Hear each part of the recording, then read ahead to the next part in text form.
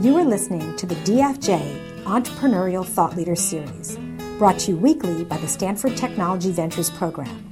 You can find podcasts and videos of these lectures online at ecorner.stanford.edu. Today, we are very proud to have as our speaker Stewart Butterfield, the co-founder and CEO of the popular team communications platform Slack.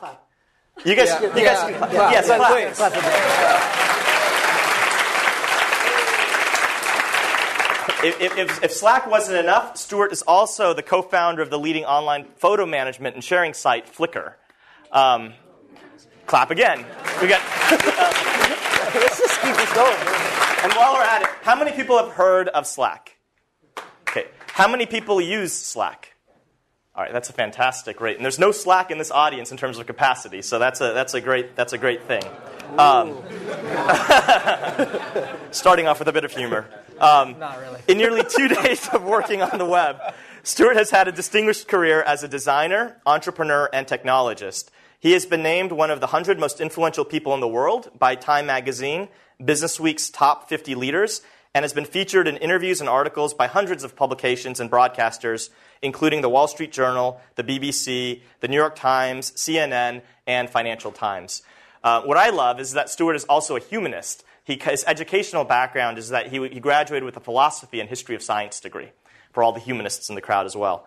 This afternoon, Stewart will be in conversation with Andrew Braccia. Andrew and Stewart worked together at Yahoo a decade ago, and Andrew is also a general partner at Accel Partners, a global venture capital firm that focuses on early and growth stage investments in high-tech innovations. How many people have heard of Accel? Okay, and if you've used Facebook or Slack, you've used product spikes. That Accel is backed. So without further ado, let me turn things over to Andrew and Stewart. Yeah, well, thank you, Ravi. Okay. Thank you. Was that clap for Ravi or was that for me on my background? Every 30 seconds or so, we'll give you another opportunity. I guess my background's not as interesting as Stewart's, but that's okay. That's why we back really talented people like Stewart. Well, thank you so much for giving us the opportunity to speak today.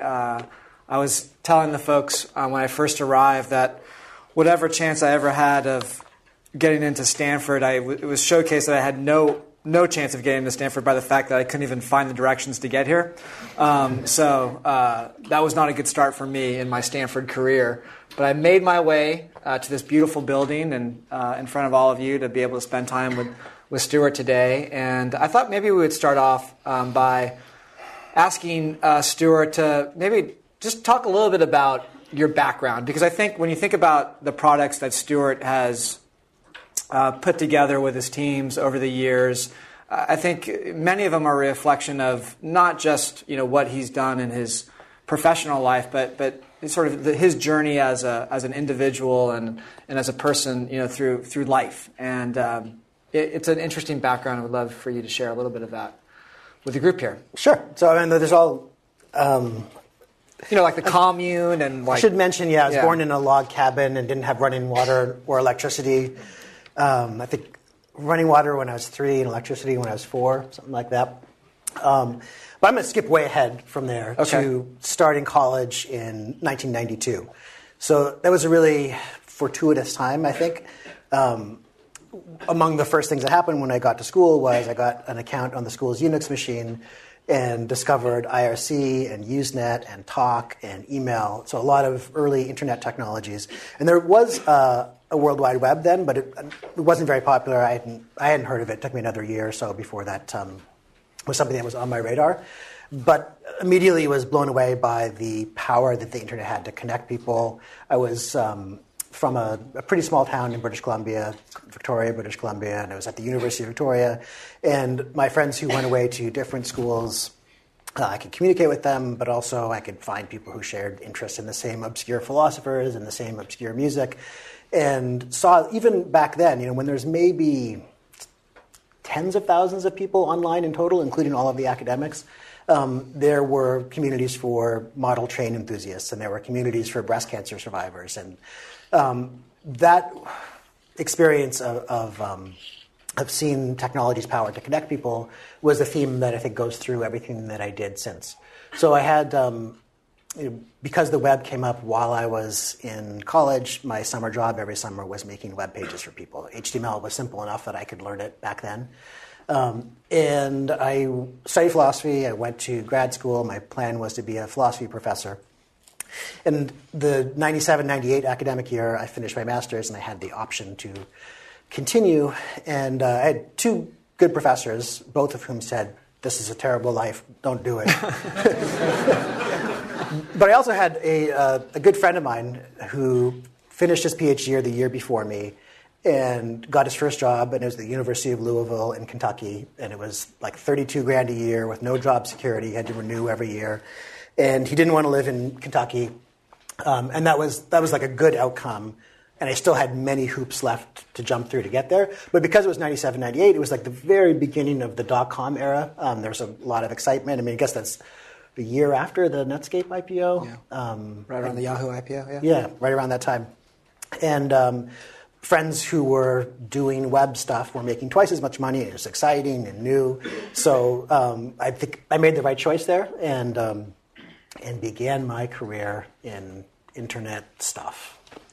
Talk a little bit about what attracted you. I mean, even if you look back, whether it be a Grad Finder, which was sort of a, if it's possible, maybe a worse Classmates.com product, if anyone remembers that product, then to the Game Never Ending and to Flickr and obviously to Slack. And that theme of whether you call it social networking or communication or community has been consistent across all the things that you've been passionate about on the internet. And talk a little bit about why is that the case? Why have you focused so much of your time and your effort in that arena versus others?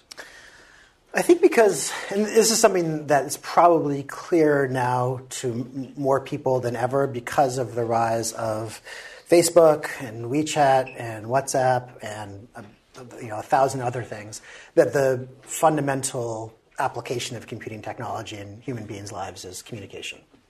And that's, that wasn't true in, say, like the 1940s when the fundamental application of computing technology was calculating the trajectory of surface-to-air missiles. And it wasn't true in the 50s when the fundamental application was tabulating the census or replacing double entry accounting. And there was huge productivity gains that we got through that and up to maybe the 1980s. But the real potential, and this is like an experience that most of you will have every once in a while. You turn on your computer and there is no Wi-Fi here. You can't tether. There is no connection. And a computer that's not connected to the Probably internet not now at Stanford. Seems like, no, well, not yet. Yeah. You go on vacation or something, happens, maybe. Yeah. And your computer is like this inert thing that doesn't really work unless it's connected to the internet. There's so many ways in which people can connect. And the game stuff, and we could talk about the origins and all that, but we'll talk about the game stuff. Yeah. Okay. But games was never about games for me. It was about creating a environment for people to interact using play as the kind of substrate. So people like playing bridge with other human beings, for example, or playing golf, or playing Settlers of Catan, or whatever. And that's just a thing that we do together, just like other forms of play that are less structured, that might be wordplay or witticisms or just great dinner conversation or flirting or whatever. Flickr, the games, Grad Finder, Slack is all about people talking to each other and trying to figure out ways to make software do a better job of that. Let's talk a little bit about your gaming experiences. Haven't been the most successful games in the world. Terrible games. Yeah. But, I think in both cases, obviously some greatness has come out of those experiences, whether it be, how many of you know the Flickr story? Raise your hand if you know the Flickr story. See, it's been a while. Yeah, I don't think people... Talk a little bit about, in both cases, whether it be Flickr or now with Slack, those products and those applications were essentially birthed out of failures to create a great game, a social and a community-oriented game. And maybe talk a little bit about two two similar outcomes in terms of creating something that's fantastic and now is the belle of the ball, but two different time frames and two different experiences. And what about you specifically has made you resilient through those experiences to be able to take the journey all the way through to create something really unique and special? Okay, so here's the Flickr story, short version. In the summer of 2002, me and a few other friends started a company to build a web-based, massively multiplayer game. And the general average age for college students, like this is when you were still in elementary school. But 2002 was a terrible time to start any kind of internet-focused business. It was a terrible time to start any kind of business because, first of all, there was the dot-com crash, which still hadn't quite shaken out. But there was also the WorldCom and Enron accounting scandals. There was 9/11. So we think that the markets have a little bit of turmoil now. In those days, the S&P was down 65% from its high. NASDAQ was down 80%. No one was interested in investing in anything that had anything to do with the internet, but especially not consumer-facing stuff, and within that, especially not something as frivolous as a game. So we had raised a little bit of friends and family money. We had built a prototype. People liked the prototype. There's a little community, but it was going to take us another year and a half to produce something that we felt like was going to be commercially viable. And no one would invest. And there wasn't much investment in anything in the general sense then. So Flickr was a last-ditch attempt to take the technology that we had already developed and apply it to something else. So we were working on a web-based, massively multiplayer game, and we had this game client. It connected to a server, and at the bottom of the screen, there was little slots for inventory. You could go pick up things in the world. In fact, one of the items you could pick up in this game world was Slack, because it was a very absurd and surreal kind of Monty Python, Dr. Seuss-esque world, and you would get bonus points for picking up Slack. We replaced that with photos, and the experience of the idea for Flickr actually came overnight. I had food poisoning, I was feverish dreamed, and it all came to me at once. And that's actually literally true. But it was a terrible product. I mean, it was technically super cool, and it made a great demo. At the time, especially, people were running this thing in a web browser, and you could chat, and you could drop photos, and they would pop up on someone else's screens, and you could annotate the photos. But you had to be connected at the same time as them, and you could only see photos that they were showing you at the time that they were connected. The odds that someone you actually cared about being connected to this service that was a nascent service that didn't have any users was about zero. So, again, great demo, but terrible product. So that vision that came all at once in the food poison fever dream wasn't a very good one. But it really quickly iterated from there. By the middle part of 2004, it was growing like this. There wasn't. I mean, I don't know that there was quite a revival yet at that time in interest in the investment community in internet stuff, but it was just starting to pick up. The first Web 2.0 conference was that fall of 2004, and by early 2005, I had the choice between a term sheet, actually from Accel, and being acquired by Yahoo, and we made the right decision. Yeah. So after 3.5 years at Yahoo, myself and three of the original Flickr team, Cal Henderson, Sergey Borchov, and Eric Costello, decided we were going to try this again. So it's 7 years later, technology is advanced, computers are way faster. You couldn't be wrong twice. No, what are the odds that you could be wrong about the same thing twice? Yeah. And there's many more people online, and we were better at what we did, Sure. and there's all this cool open source technology that had moved the ball down the line a little bit, or so we thought. And people were used to paying for stuff online, and there were other examples of massively multiplayer games, which at the time were pretty successful. And so we decided we were going to try it again.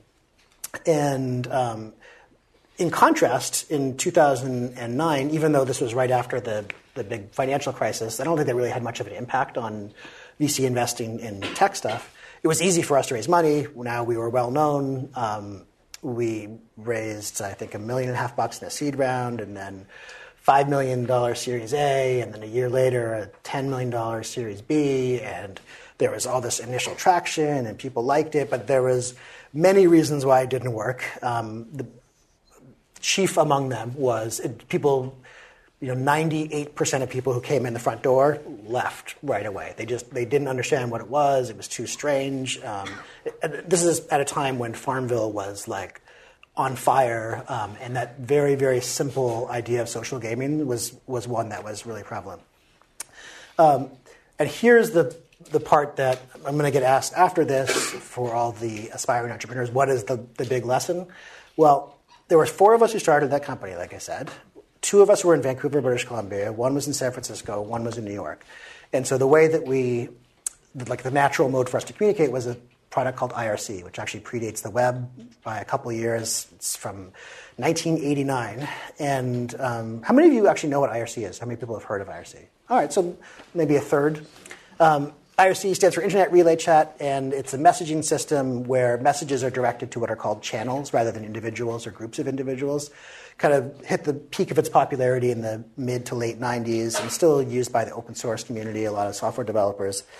But because it's from 89, it has all these deficiencies. So if Andrew and I were on the same IRC system and I wanted to send Andrew a message and he wasn't connected to the time that the instant I wanted to send him the message, then I just couldn't do it. There's no concept of store and forward. It's not like, say, iMessage on your phone where you can just send a message to someone anytime you feel like it. So the first thing we did was built a system to log these messages so we would have archives. And once we had archives, we wanted to be able to search them.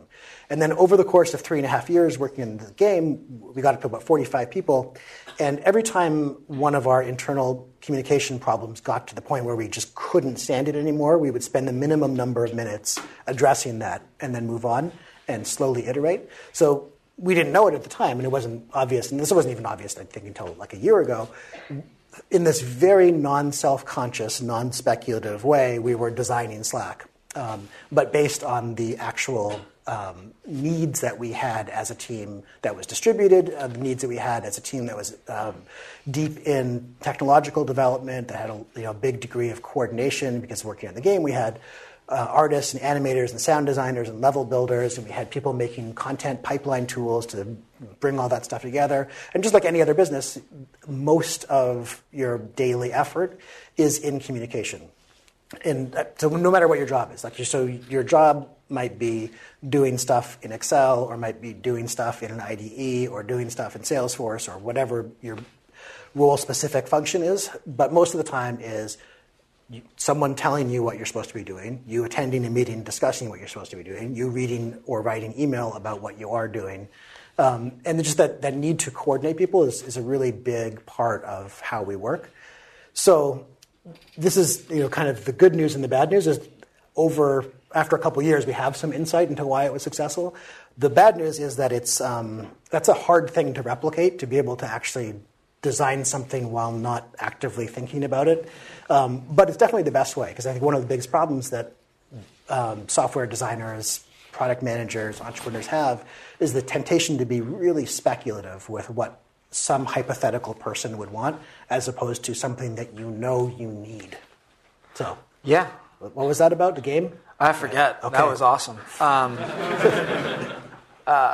It was a little bit about this idea of, resiliency. And people ask me a lot about Stewart and what makes him tick. Why is he unique? Why has he been able to do what he's done multiple times at massive scale? And he's obviously, you can turn away and not blush while I say this. He's very handsome, of course, which is very helpful.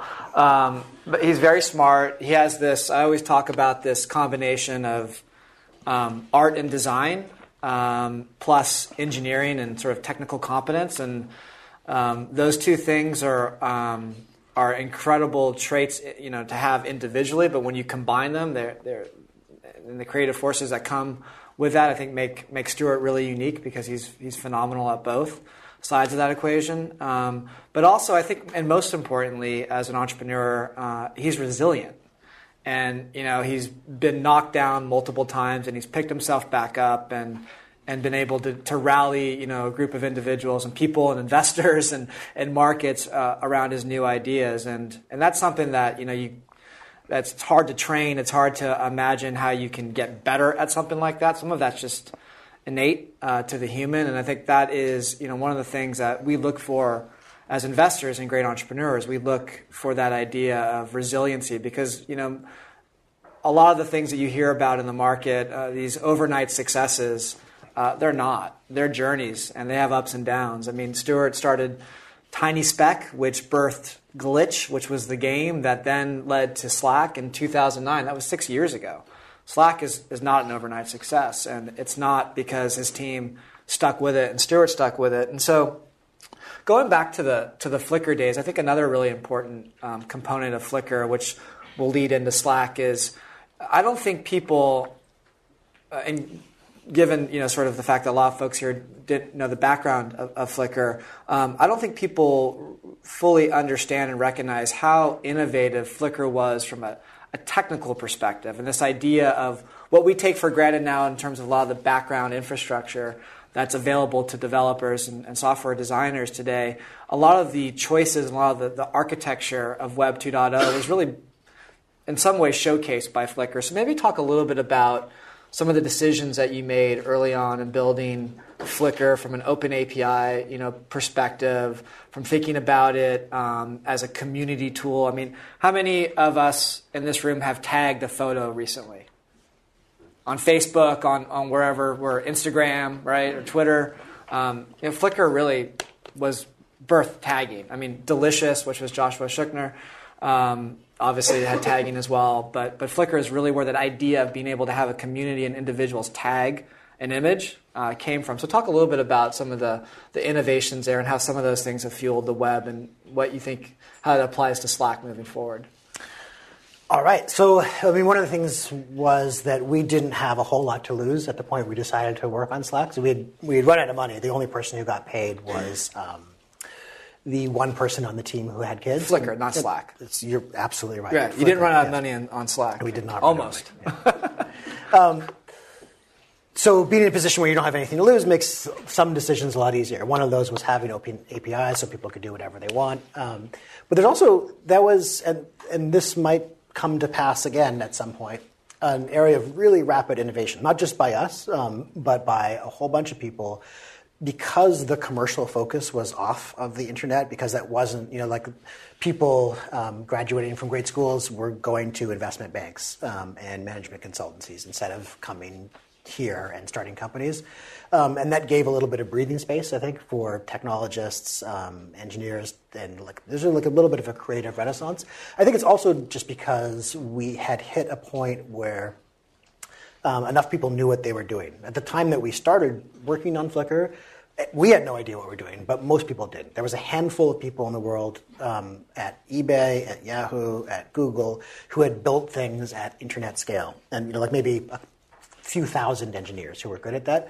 In fact, Cal Henderson, co-founder and CTO, after a couple years after Flickr was acquired, literally wrote the book Building Scalable Websites, because there wasn't a book that said that, and there wasn't a book that laid out what the architecture would be like, and that was very influential at the time. But I think it was also a really nice call and response with the people using the product. So there was very much a community focus. At the time that Flickr started, the only websites where you could upload photos were ones that were designed to get you to print. And that was private, closed off. It wasn't a place where you could share and showcase. And Bob Baxley, who's now the head of design at Pinterest, was at Yahoo at the time, Apple in between, had a great line on that, which was, Flickr was a great place to be a photo. So if you were going to be a photo, then you had a happier life inside of that kind of ecosystem. But I actually wanted to go back to the resiliency thing, because here's the part that you don't imagine when you start a company, or you probably don't. So one of the things you got to do is tell a story that people can believe in, whether that's the investors, whether that's co-founders, whether that's employees you're trying to bring on board, that's customers, that's potential users, that's what the brand is, what landlords. The product is. Yeah, landlords, everyone. Yeah, you got to tell and maybe your significant other, or your parents, or whoever. And you really have to hope that comes true. And then often the way that you said it the first time doesn't happen. And so you alter the story, and then that also doesn't happen. And then you alter the story again, and that still doesn't happen. And at some point you think, am I stupid? Am I crazy? Am I lying about this? Is there something here? Or am I just going to have to keep on changing the story as reality punches me in the face over and over again? So we had the experience, I think, with this company that ended up being a huge success, of it failing. And the feeling was not like, well, chin up, old fellow, we're going to try again, and it'll all be okay in the end. It was, just personally speaking, from the inside, fucking horrible. Sorry, I'm not sure if I'm allowed to swear here. Really. You're Canadian. You can Yeah. go with that. Okay. Yeah. So actually, I still remember this very, very well. We had tried all these things. We were working in the user experience. We were looking at monetization. We were building this model. We were saying, we could do this, we could do that. We had $5 million left in the bank. There was always one thing that was coming up that was going to be the thing that would make this work. And sometimes those things where we pegged all our hopes on would actually move the needle a little bit, but not quite enough. And that's the hardest position to be in. Not quite failing, not quite succeeding. Because we actually had very, very high average revenue per user. We had deep commitment. We had this community that was really into it, but just not enough.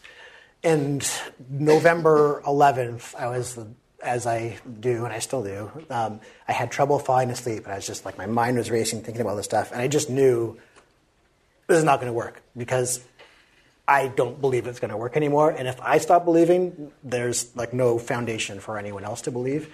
And so I wrote you guys, and Andrew was on the board of directors. I wrote them an email saying that. I talked to the founders. 2 days later, I'm standing in front of the company and telling them that it's shut down. So that might sound bad, but here's how it's really bad. It gets worse? Oh, yeah. Well, there was this moment. We call a special all-hands meeting. We didn't normally have them on Wednesdays. And we had two offices, so we had this video link up between the two. And everyone's wondering what's up. I don't think anyone had any idea that this was coming. And I get up and I say, okay. And I don't have a deck or anything like that. I just have to tell everyone that you don't have a job anymore. And right when I start talking, I just happen to be looking around the room, and I lock eyes with this one engineer who 3 months earlier I had convinced to move to a new city away from his in-laws who were helping take care of his 18-month-old and buy a house. And it took me so long to convince this guy to make the move. And I told him how great it was going to be, and it was a really fun project. You get to work with all these amazing people, and look at these business metrics. They're just about to go up. I should go to psychoanalysis or something like that. I have a very strong desire to avoid disappointing people, as many of you also have. And this was more than a disappointment. This was I fucked up his life. He had made the wrong choice, moving to a new city, not having the support of his family, having this small child, and not having a job. So before I even actually said anything, I'm crying. And then people are like, this is a weird all hands. Everyone's a little bit uncomfortable. So that took several weeks of just real emotional turmoil and pain. And that's horrible to have to tell people that they lost their job. But it's also very terrible from their perspective, of course, as well. It's humiliating, I said, there was so much riding on this. It was disappointing our investors. It was disappointing, all of our friends whose time we had sacrificed to say that we're not going to do this thing, or I'm not going to go visit my parents. I'm not going to hang out with my girlfriend. I'm going to be working and working and working, and all of that was for nothing. So in this case, the story has a much happier ending for a couple reasons that we can get into. But that's the part that you don't think about, and I think that's good. Just if you're jumping from one rock to another on a beachside walk, you don't think about the horrible ways you could slip and fall. But it is not for everyone. There are, and this there's been a couple cases in the last year, I think, of founders, even of companies that have done pretty well, just ended up committing suicide because the pressure is so great. I guess the last thing I'll say is that was a horrible period. It was very, very stressful. And since then, many things have worked out incredibly well. And I'm here, and we raised hundreds of millions of dollars, and the business is growing at 3% a week still, and it's incredible, and we have no problem recruiting from any company that we want. And the pressure is about the same. It's about the same emotional intensity because now the expectations are that much higher. There's that much more riding on it. It's like that much more visible when I'm on the cover of magazines. And like, I also know just from past experience that there is a cycle. And we are in this, and it's very hard to convey this to employees, I think, that we're in this moment where it's not going to get any better. Like we have 6 months like this. Maybe we have 18 months, probably a year, where, again, we have no real competition. The business is growing like crazy.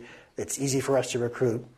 And we also have a special advantage, I think, that all of the media uses Slack. So just like Twitter in 2010, where approximately 0% of the world used Twitter, but 100% of journalists did, and so they thought it was very important. Approximately 0% of the world uses Slack. 100% of journalists do, so they think it's very important. But it's not going to get better than this, right? And the mental preparation that you have to do to prepare yourself for the first, like, what's Slack doing? And you can see that in all kinds of companies. That there's like this enthusiasm, there's this amazing support. People think you're a genius. And then it's like you stop growing quite as quickly, and then I'm a little bit skeptical. Then there's Medium posts about the death of this company that has hundreds of millions of dollars in revenue. And Twitter's actually a great example because you talk to any VC, and a lot of people in the industry, and they'll say, Twitter, piece of crap company, they're dead. And it's a $15, $20 billion company that didn't exist 9 years ago. So like that's the death case. So even there, the degree of cynicism, hate, criticism that you get is going to be high. So still riding the nice wave, but prepared for the bad one. Yeah. Well, during that time too, I think Stewart and the team. I think this is indicative of the culture, and we'll get into Slack's culture because I do think that's really unique and puts them in a very enviable position as it relates to building the company and recruiting great people. They did some extraordinary things. I remember Stewart calling me and saying, we're going to shut it down, we're going to have the conversation today, but we're going to spend the next month doing everything we can to help all the employees get jobs. And we're going to give them really generous severance, and are you okay with that? And of course we were. And I think maybe a week later they had launched a website called Hire a Genius. Yeah, was that it? Right. Hire a Genius, which was a website of all the folks that had been laid off from Slack and their resumes, and I think Stewart probably did, I don't know how many references and reference letters. Reference calls and resume coaching. And imagine most companies, when, I don't know, whatever company lays off 500 people or 1,000 people, building a website and marketing the people as really talented folks to the rest of the employment base in the general area. I think it just speaks to the type of person Stewart is and the type of leader he is.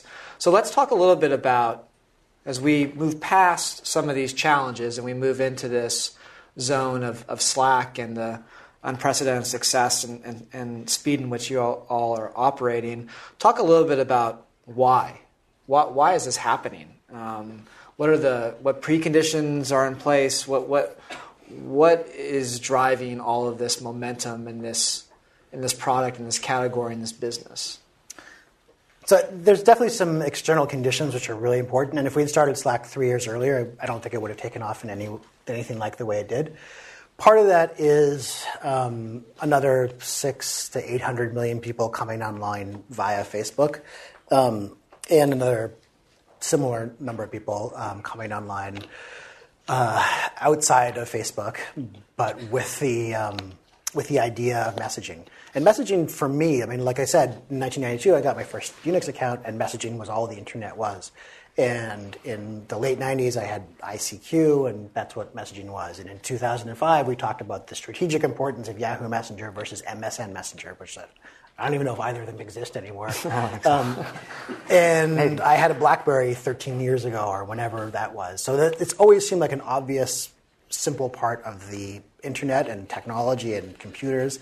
And that's not true for most people. So my mom's, the first message she sent me, so she sent me many emails and other modes of communication, but the first text message she sent me was 2 years ago. And the proliferation of iPhones and Android devices and the rise of SMS as a mode of communication is something that's going to be it probably feels super weird to you if you're 20 years old and this was something that you did since you were a little kid. But it's a new thing in the world, and it's also a new thing for most human beings. So people are accepting of the idea of a messaging app being the way that they interact with people, so they're ready for a messaging app for work. I think it's also a bunch of critical technologies that were ready at the right time, the proliferation of networks. It's only been a couple of years since we've had great internet pretty much wherever you go in your pocket. It used to be 10 years ago, when I first got to know Andrew, the very coolest phone that anyone in the world could get, and it was on back order, and it was really hard to get a hold of, was the Motorola Razr. And I don't even know if you guys know what that is, but the little flip phone. It was very thin, and you could do things with it, including make phone calls and play Snake. Well, I thought you were so cool because you had one of those. And that was it. So that wasn't... the idea that you would use the internet on a mobile device was totally out of the question. So I think those things make a difference. I think there's a lot of external factors. I know you don't like this answer very much, but part of it is luck. Part of it is having the right people use it at the right time. Part of it, I think, was the goodwill. So when we shut down Glitch, we had $5 million left. We could have kept going. We could have till we completely ran out of money. But because we had money left in the bank, we could say to our customers, you have the option of taking your money back or letting us donate it to charity or letting us keep it. We got to spend enough time with our employees that every single person got another job. And I think those things, those kinds of acts make a difference, and people are much more likely to support you. I also think that we had that interesting period of time, almost three and a half years, where we tested this system, on ourselves, again, totally unselfconsciously, not looking for the results, but just every time something didn't work, we made it work in the minimum amount of time and then took the next step. So those are hard conditions to replicate. And it's also maybe not something that needs to be replicated, because I can't remember who told me this once, but there was this, there's a pretty well-known bias at Google towards hiring people from a pretty small subset of all of the world's universities, because a lot of the people who worked at Google in the very early days were from here or from MIT or from Harvard. And so they thought, hey, we're super successful and we're hiring all these people from these great schools. Hiring people from great schools will make us successful. And it could have been that everyone at Google had red hair, and then they would think, all we got to do is find more people with red hair, and we're definitely going to be successful. Or everyone who works here is, under 5'8", so we just got to hire a bunch of short people, and then no problem. We would fit in there. Yeah. The confluence of factors that have to come into play in order for something to be successful are tremendous. So it's the quality of the design, the technical infrastructure doesn't fall down. Your ability, again, to tell the story in a way that people are going to understand is incredibly important. The alignment that you have to get among a group of people, that's something that I'm still, I think, at 42 years old, still learning as a manager, is the degree to which alignment matters more than the exact direction in which you're aligned. So I don't know. Did I answer why it's successful? You did. Good. You did. Good. Why don't we? Yeah, kind of. I think the luck part might be the most important piece. Talk a little bit about, we'll talk about. Why don't we talk about culture Sure. at the company, and then maybe we can talk a little bit about your vision for Slack, because I think people have not yet fully understood what the potential of Slack is and how you think about it from a platform versus maybe a pure application standpoint. But before we do that, let's talk a little bit about the culture of Slack, where obviously in Silicon Valley there's a large emphasis on diversity and and empathy and transparency and authenticity and all of those things, which are all buzzwords that are easy to say but hard to practice. So talk a little bit about your thoughts on that. I would be happy to. So actually, here's another factor that I think helped in the success was that by the time we started to work on Slack, that was, again, early 2013, all of the 4 co-founders had worked together for at least 10 years. And at this point, one of the co-founders I have now worked with for 18 years. So there's a very, very high degree of trust and understanding of people's capabilities and knowing how to work with these people that was the core of the team. And in addition, we had been through this traumatic experience. So there's 8 people who made the transition from Glitch to working on Slack. And going through trauma with a group of people is the best bonding experience you could have. And we had worked with them for several years. So that makes a really big difference. It also instructed the kind of culture that we wanted to have. And we made some really great early hires.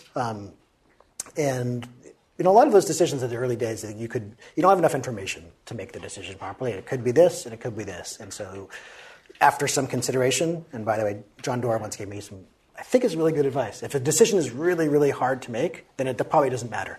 Because if it's that close, it doesn't matter. And sometimes you're right, sometimes you're wrong. We were right many times. We got a couple of great hires. Our chief of staff for engineering is a guy named Nolan Caudle, who wrote this great piece that when we were about 30 employees about building the kind of workplace that we would want to have, and identifying at that time 3 traits that we would look for in people. And one of them was empathy.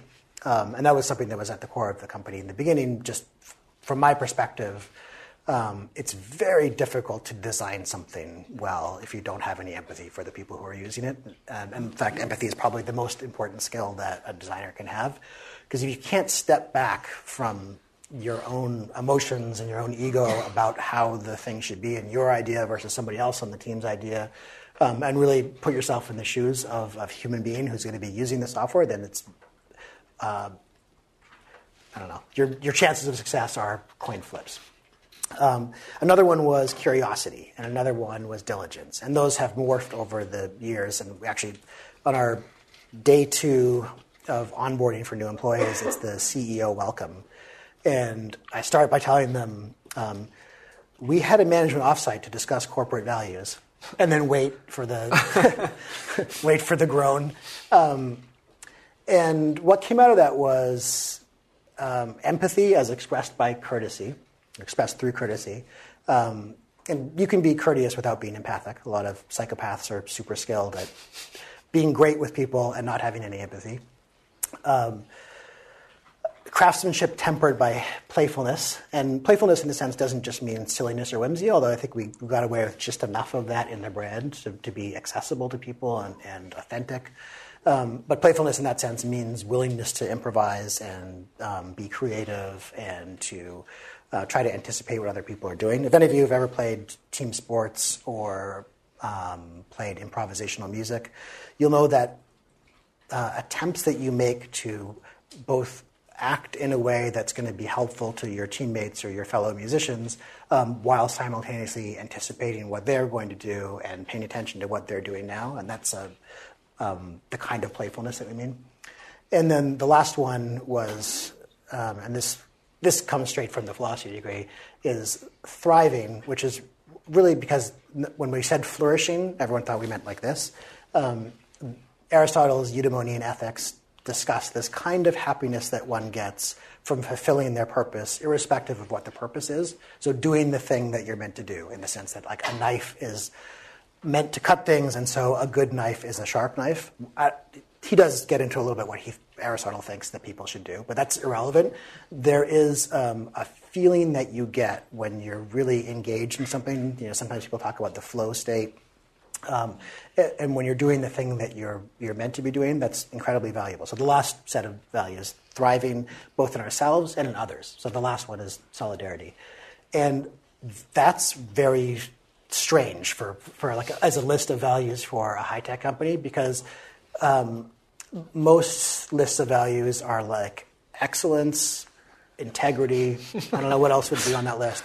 But they're completely generic, and people forget them the day after they have their new employee welcome. And those have been kind of guiding principles. And also good checks against business decisions that we're making, like, does this actually make sense? Bill Masitis, our CMO, who came over from Zendesk, is, I think, unusual for a CMO in that his chief focus is, are we making customers happy? Because if we're making customers happy, then they're going to stay with the service, and that's a critical factor in our business success. And they're going to recommend us. And 100% of our growth so far has been on the basis of people recommending, or 97% of our growth has been on the basis of people recommending us. And that's unusual, and it's very much in alignment with our values. And one of the things we do to check whether a decision is good or not is to see the extent to which it's in accordance with those values. And what was the other thing besides values that you asked? Diversity. Andrew, you can open it up if you want for a Q&A. I was going to do it in 1 minute. Okay. Oh, okay. Yeah.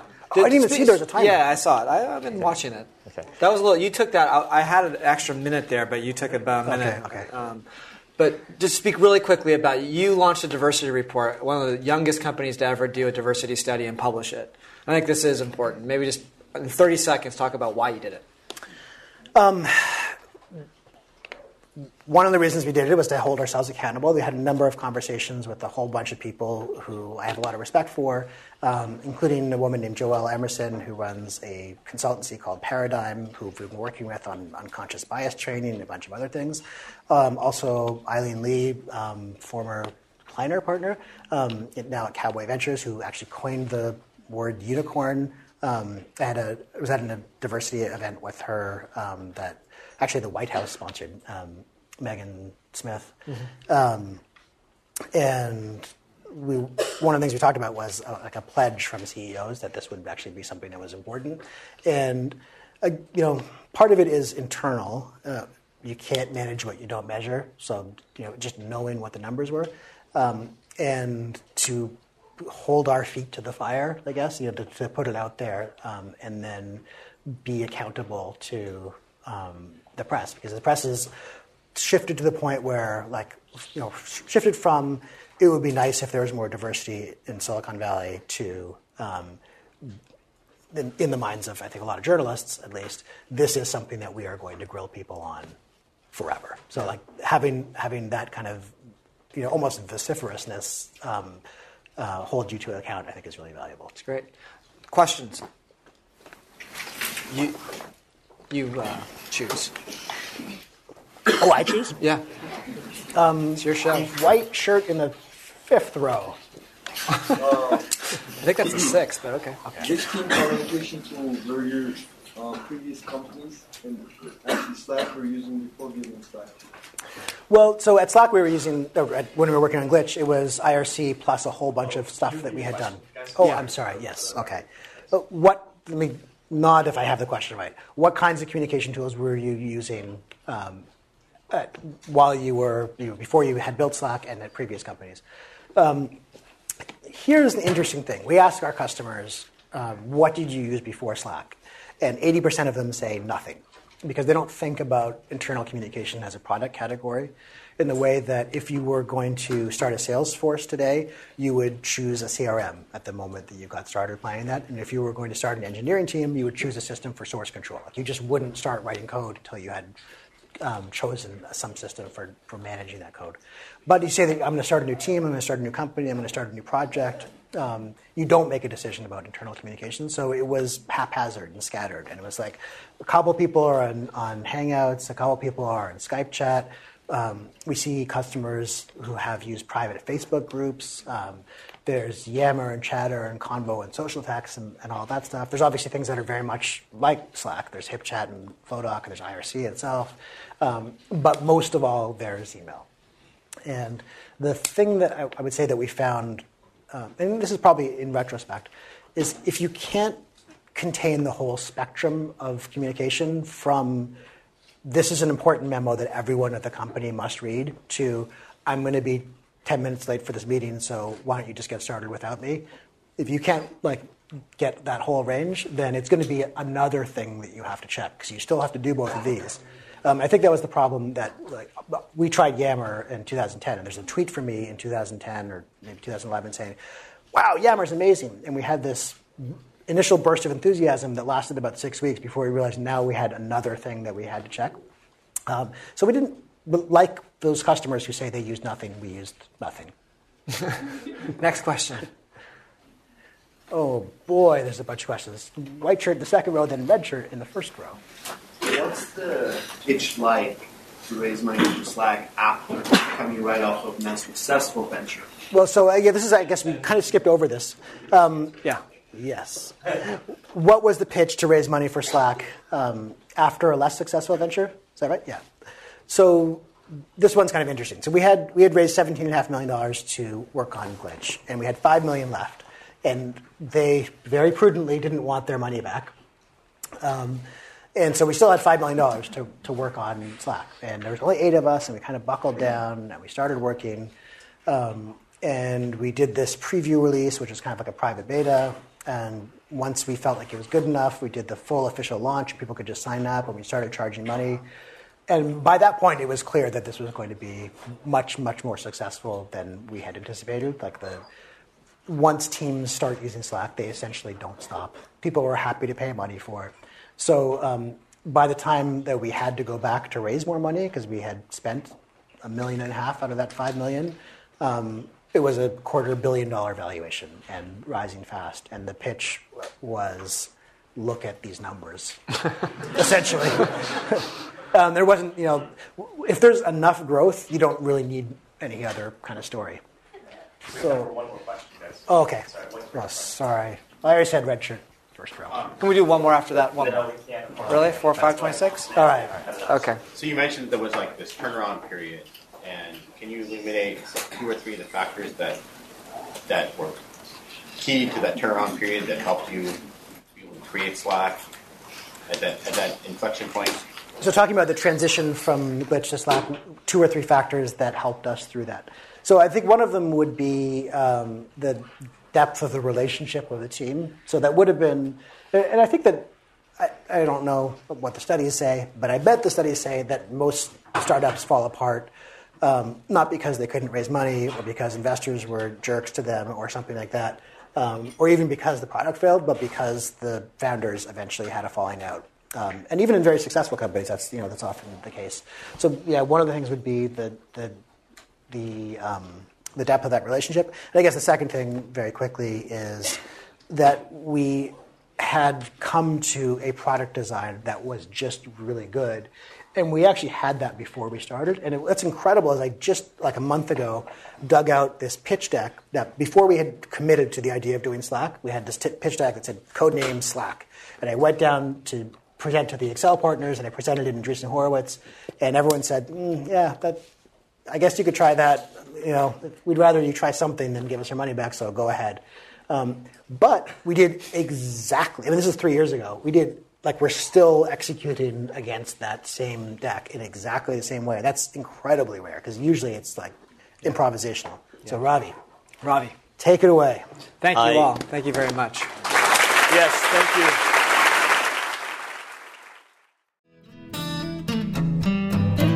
You have been listening to the Draper Fisher Jurvetson Entrepreneurial Thought Leader Series, brought to you weekly by the Stanford Technology Ventures Program.